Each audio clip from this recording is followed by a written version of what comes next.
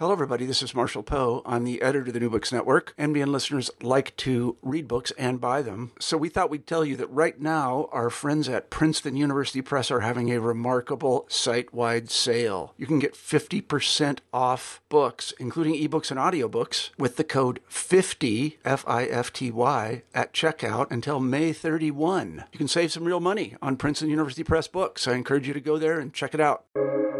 Welcome to the New Books Network. Hello, and welcome to New Books in Caribbean Studies. I'm Alejandra Bronfman. My guest today is Joel Melendez-Badillo, who will soon be joining the Department of History at the University of Wisconsin-Madison. He's the author of The Lettered Barriada, Workers, Archival Power, and the Politics of Knowledge in Puerto Rico, Duke Press, 2021. This wonderful book does two things. It tells the history of labor in early 20th century Puerto Rico, and it tells the story of the making of the archive that has shaped the way we tell those histories. That archive, like so many, was informed by particular people and events, even as it silenced others. The book is a thoughtful consideration of labor, literary culture, and the politics of mobilization. I hope you enjoy our conversation. Welcome, Joel. Thanks for joining me today. Gracias, Alejandra. Thank you for having me. I'm super excited to be in community and in dialogue with you. So let's start with the title. What is the Lettered Barriada? Yeah, so thank you for that question. So the Lettered Barriada is actually an homage or a tribute to a key text in Latin America's intellectual tradition, which is Ángel Rama's La Ciudad Letrada, The Lettered City. And so in that book, Ángel Rama sought to understand the relationship between intellectuals and the state, particularly the centrality of reading and writing in the construction of space. And so those processes that Rama described in La Ciudad Letrada when I was studying the Puerto Rican working classes or the context of Puerto Rico in the early 20th century, I just found out that they were very similar to what workers were actually doing and engaging with, right? And so for me, the Lettered Barriada is not only an homage, but it's also being in dialogue with Rama's work by arguing that working class peoples in Puerto Rico were participating in similar historical processes, but in the margins of the country's cultural and intellectual elites. And a funny short story is that I actually arrived at Rama by mistake. I was actually in the library as an undergrad looking for books from Carlos Rama, his brother, actually, who was a sociologist. And so I took all the books I found from Carlos Rama, and among them was La Ciudad Letrada. And the first time I read it, I didn't understand a word of what was happening. And so I went back to Rama as a graduate student, and it really helped me think through some of the things that I wanted to do in my dissertation then and now the book. So I was thinking about that book actually as I was reading yours, and I realized that there are now a kind of series of books that have taken him as inspiration. There's books about the Andean countryside and one about Mexico, letter writing. And so I'm wondering how the Puerto Rican case contributes to those discussions. Absolutely. So I think that scholars have used his book to think about the role of reading and writing and the centrality, really, of reading and writing in broader social and cultural context. For me, I think that it's doing another thing. It's looking at the ways that working class intellectual communities also negotiated with the state, with other social actors through the print word. And so I think that for me, it's a way of yielding light to similar processes that had been studied in the Andes and in Mexico, uh, but in the particular context of a Caribbean country that was colonized and occupied by the United States in 1898. So the particularity and the historicity of the moment that I'm studying, I think it's important. And also for me, the concept allows me to look at workers' literary production beyond propaganda, because I think that after the 1970s historiographical turn in social history and with history from below, a lot of scholars like Chuco Quintero, Gervasio Garcia, Blanca Silvestrini were all thinking about workers' cultural production and dealing with some of the sources that I deal in the book. But for them, it was more of how workers use this to advance their class struggle. And so I think that Rama allows me to look at that same sort of archive in another way and try to think about the role of reading and writing in the production of identities, in the production of social hierarchies within the margins. And so I think that to answer your question, I think it's tied to the historicity of the moment that I'm trying to engage with, which is that post 1898 moment in the Caribbean. And so Puerto Rico offers for me an example of how working class peoples negotiated knowledge production in relation to this new polity that was emerging. Yeah, I feel like this book sort of changed the way I think about both literary production in Puerto Rico and also labor in Puerto Rico. And I'm wondering if that was one of your intentions. Yeah, absolutely. So I was trying to bridge those two worlds, try to think really intentionally about the ways that these people that were producing all this uh, knowledge and narratives were thinking about themselves. Because oftentimes, when we look at it through simply to the lens of labor, we just see them as workers trying to advance, their class struggle and whatnot. But if we look at it from the world of literary studies, it's simply looking at the text. So I wanted to merge those two things and be really intentional in taking seriously how they saw themselves. And so a lot of them saw themselves not only as workers, but also as playwrights, as teachers, as journalists. Um, and they had a myriad of fluid identities.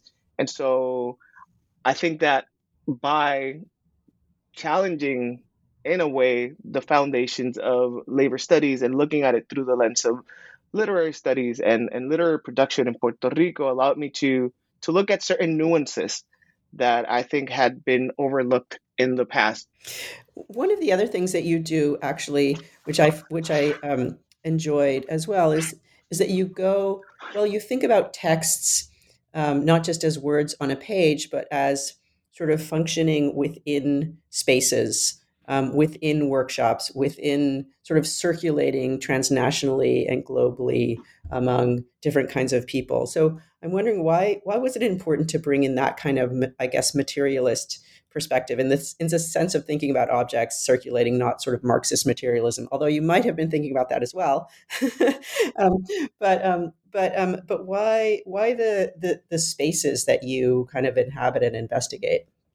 Absolutely. Thank you for that question. And I think that leads me to unpack a little bit the term, the letter barriada in itself, because what I think it's doing beyond the tribute and the dialogue with Bangarrama, it is also for me an important concept to think about the intellectual community that these workers created. And so there were multiple intellectual communities in Puerto Rico, but the one that I'm particularly interested, which was this working class intellectual community created by a cluster, a small group of members affiliated to this labor federation, La Federación Libre de Trabajadores.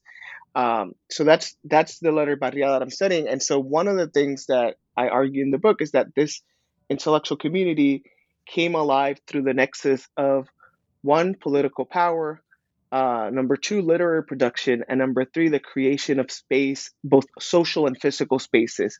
And so, to answer your question, I think that the print word was crucial in the creation of those spaces, not only the physical ones, because there is that sort of material dimension to it. And I try to look at social study centers that were created as makeshift pedagogical projects and makeshift libraries that workers were creating as part of their broader this broader educational ethos that they had. But I think that the print word was also crucial in the construction of these protean identities, in the construction of this, what I call in the book, global subjectivities, which is basically, I think that it allowed workers, even those workers that had never traveled outside of the Puerto Rican archipelago, to imagine themselves as part of this global labor community. And so there, I think that the print word, the materiality of the print word, and also the social dimension of it allowed me to think about transnational circulation, not only of individuals, not only of bodies, but how ideas were transnationally circulating and were transforming local subjectivities. And so for me, it was very important to be attentive to that materiality, uh, but also looking at the social dimensions of it and the social worlds that it allowed them to craft and create. And so I think that, it could be very abstract at times, but it's very concrete, because one of the arguments that I'm making is that these workers are producing this letter barriada at the moment that the Puerto Rican elite is trying to rethink the nation. And so the reformation of the laboring masses, and this is a conversation that had been happening before 1898, so it began in the late 19th century. The reformation of labor was a crucial component in these elite intellectuals' discourse, but workers were not part of the conversation. So, what I argue is that the print word allowed them to engage in international dialogue with their peers in different parts of the world. And so, for me, the print word is doing a lot of things at this moment, but in particular, to the letter barriada, it's allowing these working class intellectuals that call themselves obreros ilustrados to create social spaces both locally and transnationally. The book does more than that too. It does a kind of double thing, right? So you talk about this movement about the obreros ilustrados, but you also talk about this archive that they created and implications for later interpretations of that labor movement, right? And here you bring in the silences in that archive that they're creating that you're reading for us, right? The silences about race and gender. So you are also kind of creating a kind of counter archive as part of what the book does. So can we start with race? How does the silencing work in the particular archive that you're reading and thinking about? Absolutely. Thank you for that. And in part, I also did not want to write hagiography, or I did not want to reify certain codes with this book. And so I was very intentional also of being suspicious of the work that they were producing in itself. And so archives are central to the analysis of the book. And so one of the arguments that I'm trying to make is that the archives that these workers created at the turn of the 20th century not only had power in the moment when they were created, but still operate with great transhistorical power in the present day. And so these small groups, so the small group of workers that crafted this intellectual community were mostly urban skilled workers from urban centers like San Juan, Ponce, Mayagüez, Caguas. And so it was a small group at a moment in which 89% of the population, or 69%, sorry, of the population did not know how to read or write according to the 1899 census.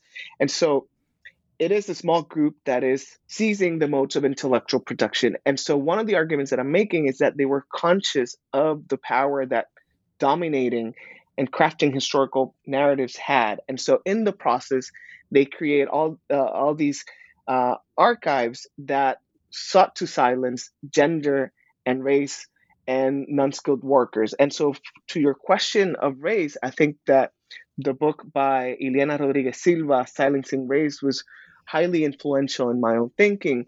So one of the things that's happening is that at the turn of the 20th century, the leading labor federation in Puerto Rico, la Federación Libre de Trabajadores, decides to consciously articulate a classist sort of discourse of we are all workers, there's no differences among us. But doing so, they were consciously and forcefully silencing any discourse around race. And so this is also, I think, and I argue in the book, that is tied to their Eurocentric aspirations, these notions of enlightenment and rationality. And so race in the early 20th century labor movement was not necessarily tied to phenotype.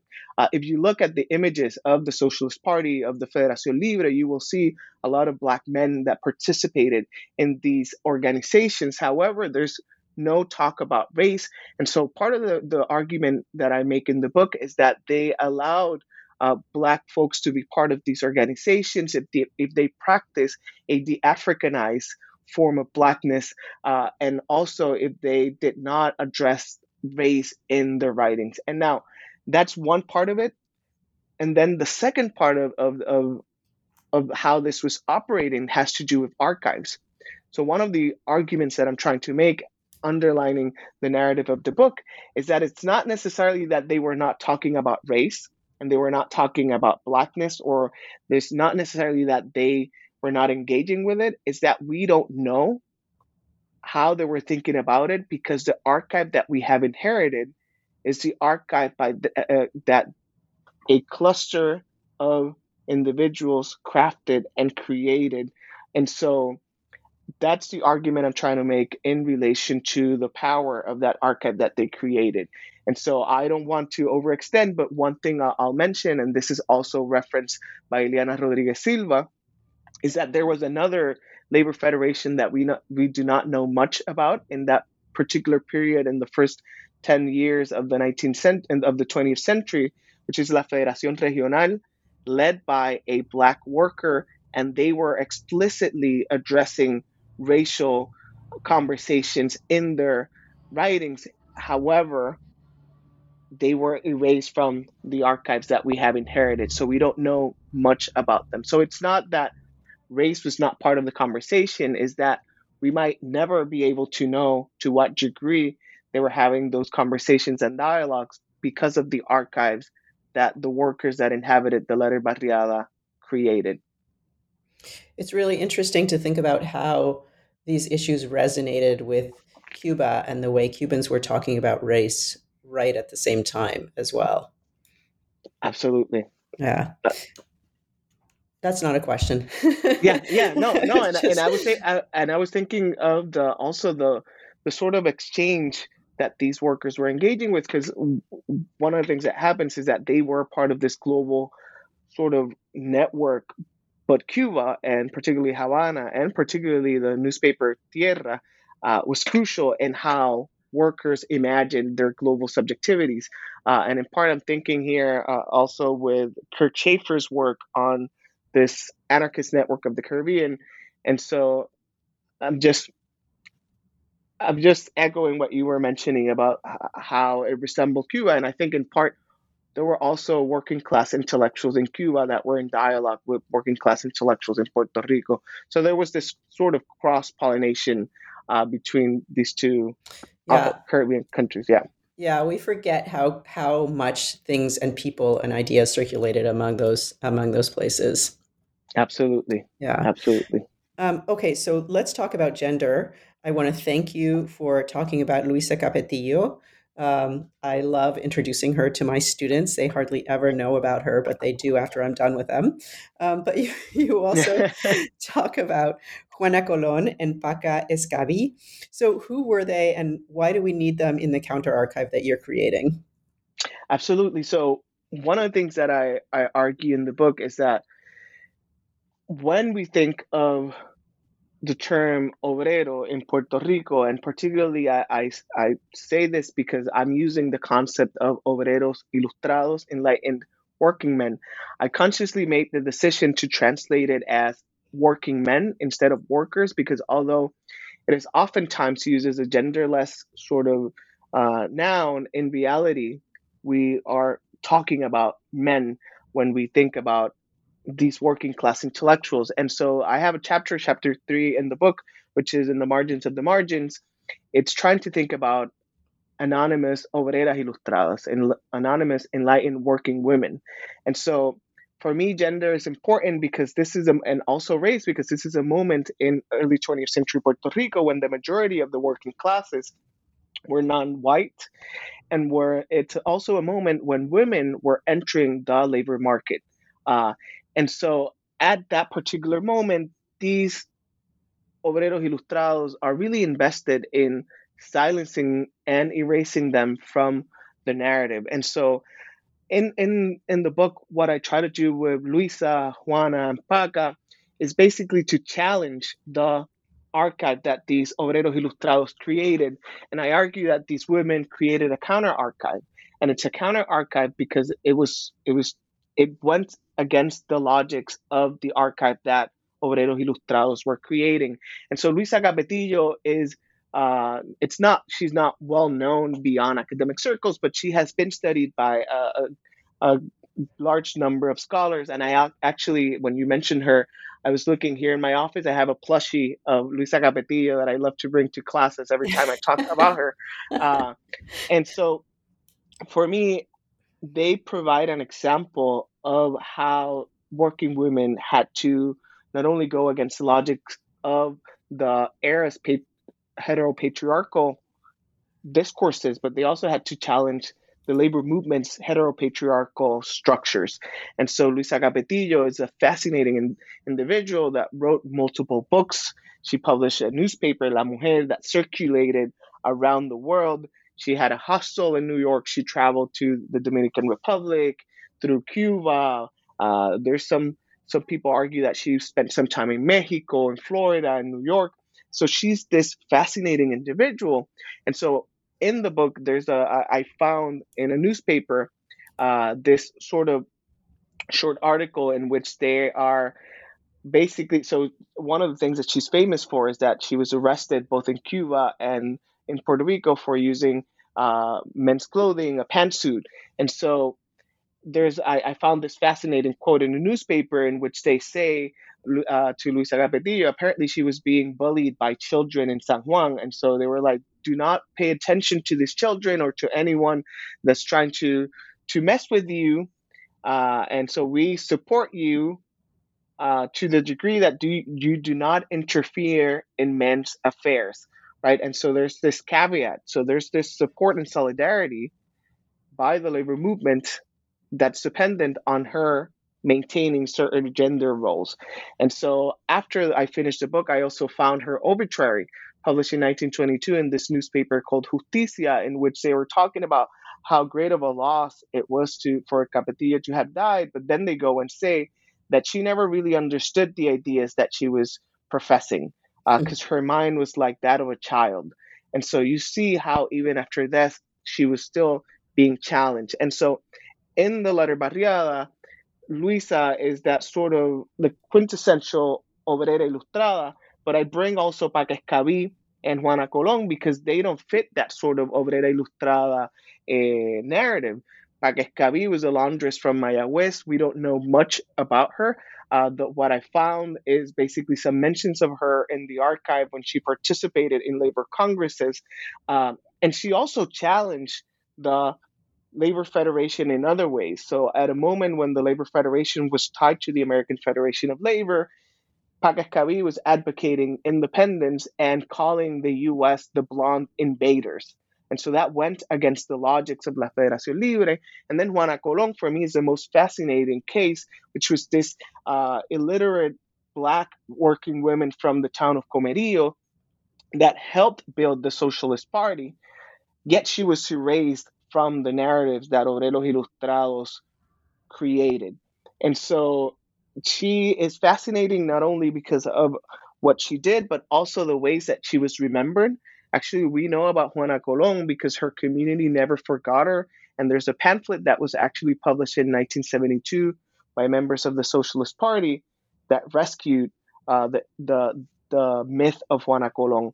And so she's actually the person that's in the cover of the letter Barriada. And so she's a fascinating individual. And I think these three women challenge the heteropatriarchal logic of the archive that Obreros Ilustrados created at the turn of the 20th century. You mentioned the creation of the Socialist Party, and I want to just talk about that for a minute because it seems like it was an important but really double-edged phenomenon.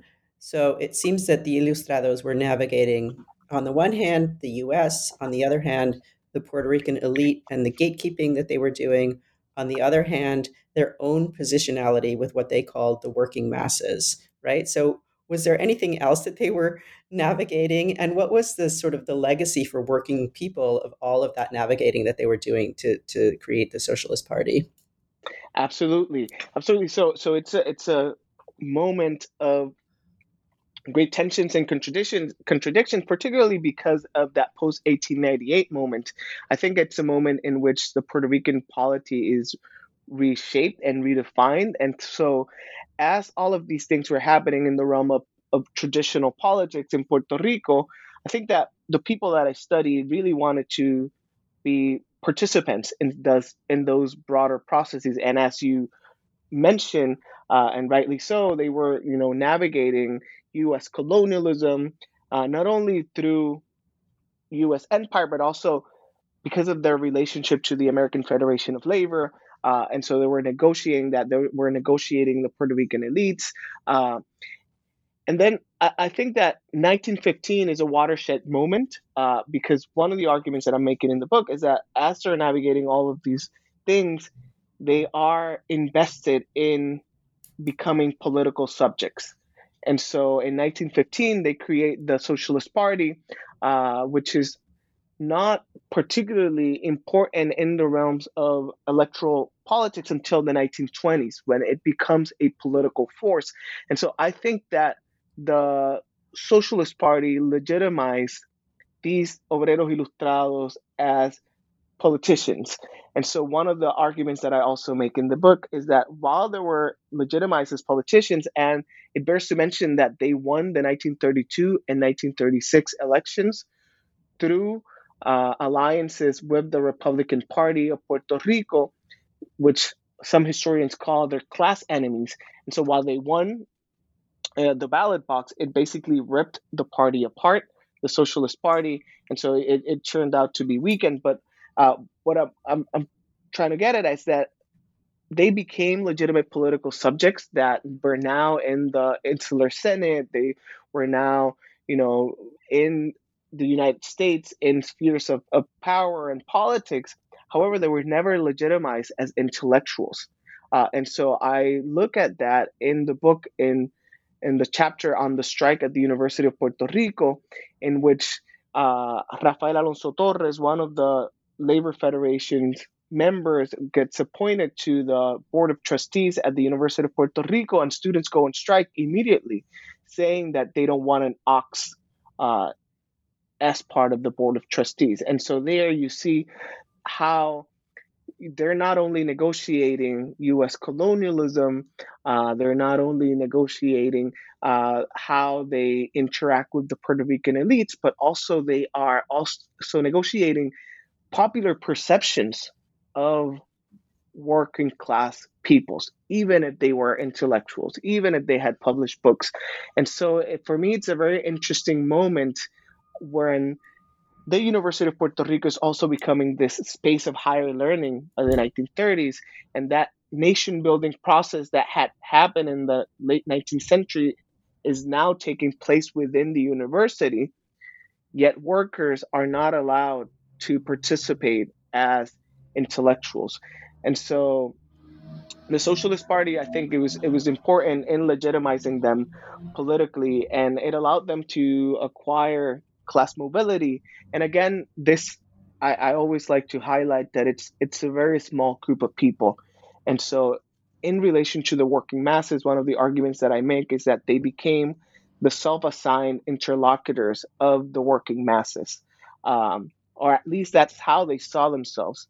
And so, yeah, so I think that the Socialist Party was crucial in that historical moment. Yeah, and sort of that sort of self-assignment comes with its own problematic, doesn't it? Absolutely, absolutely, yeah, and so I think that's part of the argument that cuts across the book, is that by self-assigning themselves as the interlocutors of the working classes, they got to dictate how we think of labor history. And so I think that's the other part of the argument that I'm trying to make. It's that it's not only a book about the history, so it's not a working class history book in the traditional sense. I'm looking at this small group of working class intellectuals that crafted this archive, sought to speak on behalf of the others. And now what we have in Puerto Rico, or what we call labor historiography, it's basically the history of the small group of people that we have equated with the history of the working classes. So I think that we urgently need to rethink how we look at that particular historical moment because we don't know much about what was happening with the majority of the laboring masses in Puerto Rico, because we have only depended on this particular archive. Yeah, it's really fascinating how you sort of toggle back and forth between those two, and I think that that's really one of the strengths of the book. But I just want to go back to the strike for just a minute because that really surprised me, and I guess that comes from my own ignorance and maybe sense of kind of stereotypical sense of students as always kind of radical and always protesting, for for the rights of underrepresented people or something. And so I was quite surprised that the students were sort of protesting against this guy, Alonso Torres. Was that surprising to you? Absolutely. And so it's a strike that we don't know much about. And as you know, the University of Puerto Rico has this huge tradition of militancy in the labor, and with a militancy from the student body that has always had good relationships, at least in our imaginaries, with the labor movement. And I think that this strike problematized that narrative. And so one of the things that I wanted to do with that 1933 strike at the University of Puerto Rico was also to look at these processes beyond the binary of good and evil. And so, Rafael Alonso Torres was a highly problematic individual. The Socialist Party at that historical moment was a highly problematic institution because, and it goes back to this notion of being the self-assigned interlocutors of the masses, because while they saw themselves as the leaders of labor in general or the working classes, it's also a moment when they were being challenged by their own unions because of their bureaucratic practices. It's a moment in which there's a lot of wildcat strikes against the union. And so, in a sense, it allowed me to problematize the Socialist Party in itself and also to problematize the image of the students always on the side of the oppressed.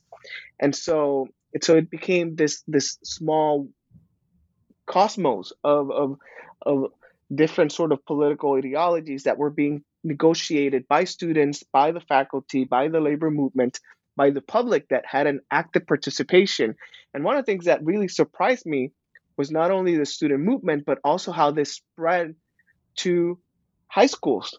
And so there's a moment in the strike in which Governor Gore feared that this was going to trickle down to elementary schools, that elementary school children were going to start striking against Rafael Alonso Torres at the University of Puerto Rico. And so that fear was real. And so it tells me a lot about that political moment. And one thing that I have not mentioned, and I think it's also important to contextualize, this sort of porosity in terms of the labor movement, is that the majority of the individuals that I studied favored the annexation of Puerto Rico to the United States.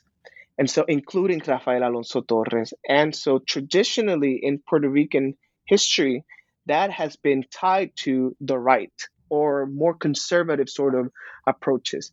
And so, I also wanted to challenge that and challenge nationalist historiography beyond my politics. And I'm super honest and open about it. I do believe in the national liberation of Puerto Rico, and I believe in the independence of Puerto Rico, contrary to Rafael Alonso Torres. But I think that what Rafael Alonso Torres and the Socialist Party were doing was also quite radical in itself, because by trying to forcefully present themselves as intellectuals, as politicians, when they were being actively pushed out, I find that quite radical. And I do have a shorter piece that I published in the Hispanic American Historical Review about the Socialist Party, arguing that yes, they were pro-annexation.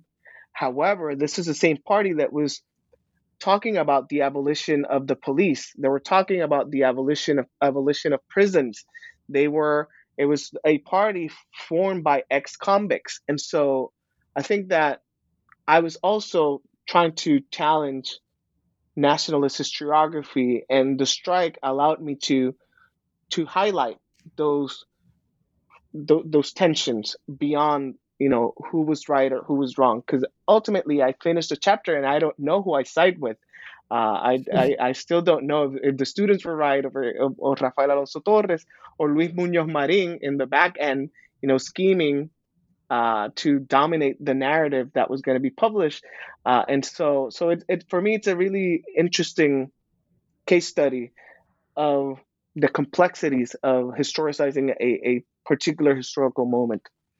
Yeah, I mean, it really gets into like even more complexity than we usually encounter with all of these kinds of issues. And also, just for me, it drove home the point that you made, which is that statehood, association with the United States as a state means so many different things at different times, right? And we can't assume that what Exactly. we think about it today is what people thought about it, in 1933. Absolutely, absolutely. That's why you would find anarchist texts that had that cited George Washington at the beginning of the 20th century, and now it seems like an oxymoron. But back then, the United States was the land of liberty, of freedoms, of labor rights. So it was doing something to them that it's very different to how we conceptualize it right now. Yeah. So you finish up the book with a kind of survey of the histories that were written, right? And with the kind of you put this archive in place, but then you really question it and you read it with a great deal of nuance. So I wonder if you can just talk about that a little bit in that process and help us think about how do we read these things that are, they're canonical and they're going to be maybe for a long time alongside the other things that you're starting to uncover. Absolutely, yeah. So by the end of the book, one of the things that I wanted to do was to actually think very intentionally about how this archive that I call ideational archive in the book came to be. And so it goes back to this question that we were talking about earlier about the materiality of these archives. And so I think that there's three particular books that set the foundations of labor historiography in Puerto Rico and that were actually written by workers themselves. And so it's Luchas Emancipadoras by Emancipatory Struggles by Santiago Iglesias Pantin, Los Ideales del Siglo XX, The Ideals of the 20th Century by José Ferrer y Ferrer, and 40 años de lucha proletaria, 40 years of proletarian struggle by Rafael Alonso Torres, the same individual that was called an ox at the University of Puerto Rico. And so I argue that they set the foundations of the labor movement because this is also, if we historicize it, it's a moment of great change for the Federación Libre, the Socialist Party. They had already acquired positions in government. They were retiring. There's a generational relay that's happening within the labor movement. And so now they're really interested in shaping the historical narrative of what they lived. And so I think that those books are doing different things, but they're tied by the same ethos of trying to dominate how we think in the future about them, right? And so it could be seen as their apologia. And so I try to, in that particular chapter, what I'm trying to do is to look at the ways that they crafted their archive and how they created what we could call some master codes that went unchallenged or that are still unchallenged to this day, right? And so that's what I was trying to get at there. And so we see how they erase women, they silence any conversation about race, but also created some really interesting myths. For example, it perpetuated the myth that had already started in early 20th century of this individual, Santiago Iglesias Pantin, as the creator of the labor movement, as a book was later titled. And I always laugh and joke that it seems like if Santiago Iglesias Pantin just flipped his fingers and then all the workers were organized. And so those myths were actually articulated through those books. And so they became sort of the primary sources that historians use, both traditional historians and then historians after the 1970s. And so that's what I'm trying to get at, and I'm trying to do this sort of nuanced reading, but by paying attention to what each book was doing. But ultimately, what I wanted to argue is that we have uncritically reproduce some of the silences and some of the master codes that they articulated in that archive in the 1930s. So, yeah, and that, that comes through really, really clearly. And like I said, it's really one of the sort of powerful points that you make, is sort of toggling back and forth between those two. So I have just a couple more questions. One is that I noticed that, and I noticed that you write a lot of this book kind of deliberately putting aside the questions of status, right? Statehood versus independence. And I think at one point you say, okay, I'm not going to talk about this uh, as much as, as much as people might want me to, or something. But the question, it comes up in little ways, right? And so I'm wondering if you have thoughts about how do we read the book in light of those discussions, in light of the discussions about status, and maybe in light of the more recent discussions, which seem to have turned to the notion of decolonization. Absolutely. Absolutely. Thank you for that question, because I think that, it's something that I often get asked. Um, and so, in fact, in full honesty and transparency, one of the readers, anonymous readers, asked me why I didn't make colonialism colonialism and empire the central analytical axis of the book. And I think that there are many, many fantastic works by historians that have done that well and great, and have written beautiful and important texts. But that was not what I was trying to do in this book, and I was not interested in doing, because I was particularly interested in going beyond that sort of framework of resistance or integration to empire, because then if we do that, we lose the multiplicity of political experiments and radical experiments that these workers were doing. Also, I think that there's a danger oftentimes in using that sort of, when thinking about Puerto Rico, of using that sort of binary of resistance or integration to empire, because it tends to erase the agency of people like the ones that I'm studying, right?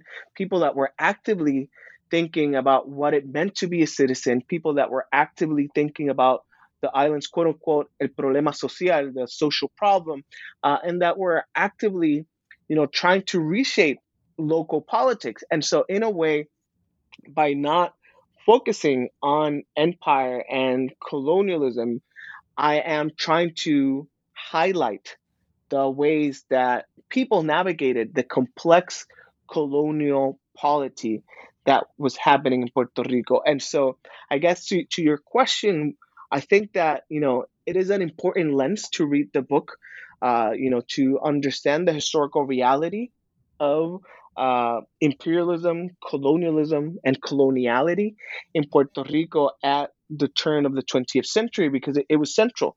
The U.S. state implemented new forms after 1898 of understanding its populations by regulating hygiene, sexuality, um, moral conduct, et cetera, et cetera. And so the people that I study were navigating all those things. And one of the things I say in the book is that, the material conditions that these workers talked about, the misery that they talked about in their writings, was very much real. I don't want to downplay the reality of the world that they were living in, and colonialism was there. But I consciously not make it my central analytical axis, precisely because they were doing so many things that went beyond that. And in a way, I think that, oftentimes nationalist historiography has overlooked the radical potential of the project that these people were articulating, precisely because of their political ideology that they favored annexation. But I think that they were doing other radical political things in challenging coloniality, in challenging those hierarchical structures that operated in Puerto Rico around gender, around race. So people like Juana Colón, Paca Escabí, and Luisa Capetillo, I don't know if they actually favored the annexation. I know that Paca Escabí was an independentista, but I don't know about Juana. And Luisa is big. She was an internationalist. But that was, for me, it was not the point. It was to see the ways that they challenged those heteropatriarchal logics, the same way that Juan Vilar challenged those racial logics, or Mateo Sanjurjo. And so that's why, for me, it was important not to make it the center of my analysis, because I wanted to highlight these folks' agency and not simply bound them to this sort of existence that was simply tied to the status of Puerto Rico. And that's not to say that I don't think the status is important. Again, I believe that colonialism has everything to do with how Puerto Rico is collapsing and has collapsed and continues to collapse nowadays. But in the book, I think that these workers were challenging coloniality even when they were not challenging traditional understandings of colonialism. Yeah, I mean, it comes through where you demonstrate the kind of multiplicity of these lives that were in kind of very local spaces, but also transnational spaces, and not just to the US, but to Cuba and Argentina and all of these other places. It really kind of opens up a whole panorama of things that otherwise might not get talked about. So I appreciated that. Um, Okay, one last question. You open with a lovely story about your uncles, talking to your uncles on the balcony, and I'm wondering, have they read the book and what do they think about it? They haven't. I've talked to them about it, but unfortunately, I still have a lot of unlearning to do in terms of my writing. And so I don't know. First, it's in English. And so hopefully there's a translation in process. But at the same time, I think that I wish I had made the book more accessible in terms of its narrative. They're super proud every time I give a talk, or every time I do something in Puerto Rico. They're all over my Facebook saying, Dios te bendiga. We're so proud. Yes. And my mom, I remember when I was defending my dissertation, she took a turn. She was in the room. And my mom said, you are the descendant of those people that you're studying. And so they're definitely proud. But one thing that I mentioned in the book towards is that I think I failed ultimately in finding people like my family in the narrative. And so while originally the book began as an attempt to find those people like my family, those that were non-unionized, those that did not have a scholarity, that had not attended school, that were rural workers, I failed to find them. So I think the book changed from its original intention. So it became a book about why were they absent? And so instead of trying to write a narrative about them, it's a narrative about the power struggles and the relations of power within historical knowledge production that silence folks like my great aunts and uncles and my grandmother and my grandfather. So that to say that they haven't read it yet. Hopefully they'll read a Spanish version, and hopefully I've done a good enough job in translating what I wrote. Well, that just sort of suggests that there's a lot more work to be done, right? Absolutely. Absolutely. There's always a lot of work to be done. Thank you so much for talking to me today. No, thank you. Thank you for the conversation. And yeah, it was great talking to you.